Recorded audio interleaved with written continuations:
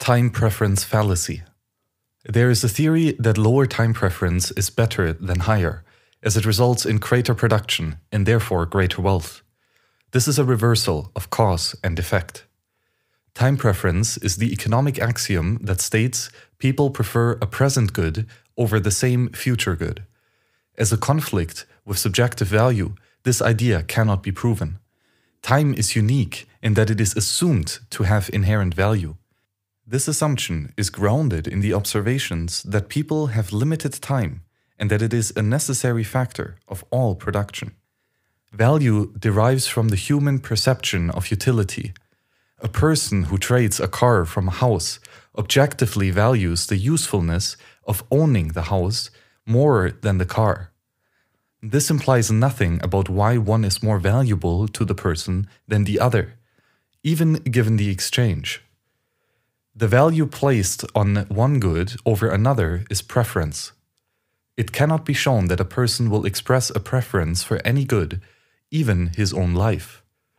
The reason for a preference is not provable in rational economic theory, with one exception: the effect of wealth on time preference.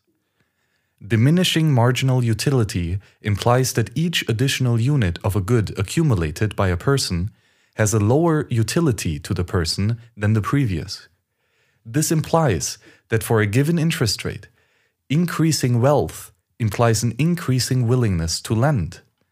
This is the expression of falling time preference, and is subsequently reflected in a falling interest rate due to increased supply of capital competing for loans.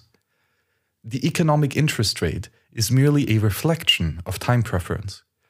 While anything can affect a person's time preference, only a change to wealth implies a necessary change. A higher interest rate implies a greater willingness for a person of a given time preference to lend. It would be an error, however, to assume that higher interest rates increase time preference. It is a similar error to assume that a person will be wealthier if he lowers his time preference. These are both reversals of cause and effect. As such, the theory is invalid. Infinite time preference implies no lending and therefore no production. Zero time preference implies no consumption of what is produced. Given that production exists only to satisfy eventual consumption, zero time preference also implies no production. As there is no value attributable to the consumption of products, therefore, lower time preference is not inherently more productive. As such, the theory is invalid. Time preference is a balance between consumption and production. A person's wealth increases only to the extent that he is more able to satisfy his preferences, including those for present and deferred consumption.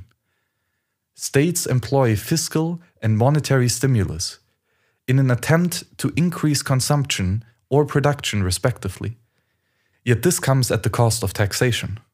The outcome is the shifting of capital allocation decisions from the market to the state, resulting in capital wasted on unconsumed, glut, or unavailable shortage products. This implies people are less able to satisfy preferences. However, it implies no change to the time preference that they hold, except as tax diminishes their wealth or subsidy increases it. Economics does not make value judgments.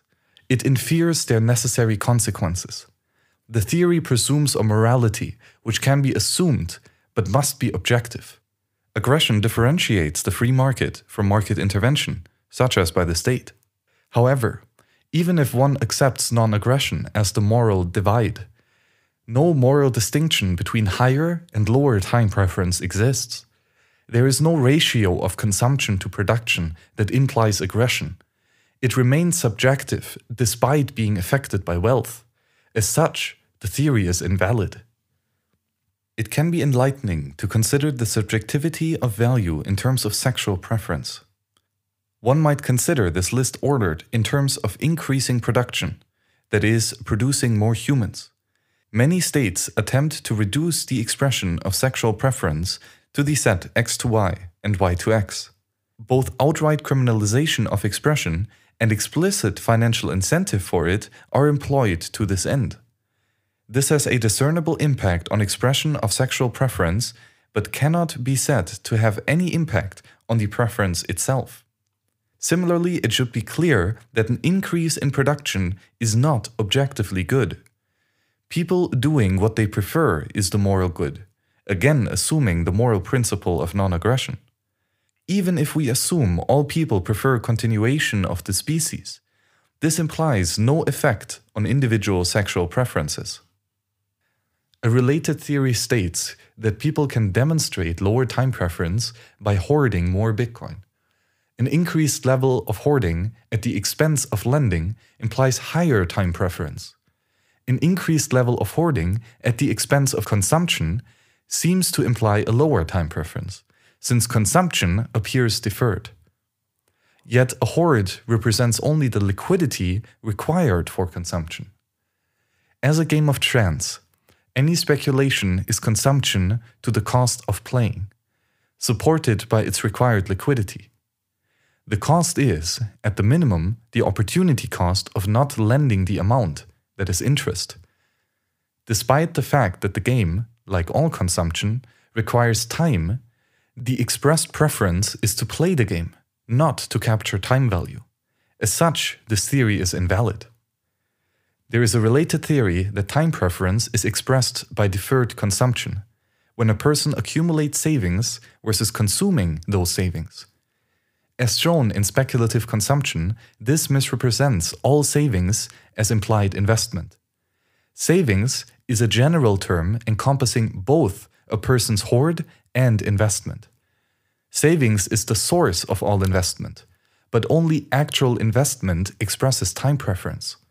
A hoard can certainly change in marketable value, but considering a greater hoard an expression of a lower time preference is a common colloquial misinterpretation of the economic meaning of the term. This reverses its meaning, leading to such conclusions such as full hoarding expresses zero time preference. Yet with full hoarding, interest rates are infinite, and infinite interest rates reflect infinite time preference. This direct contradiction exposes the fact that the meaning of the term time preference has been reversed, invalidating the theory.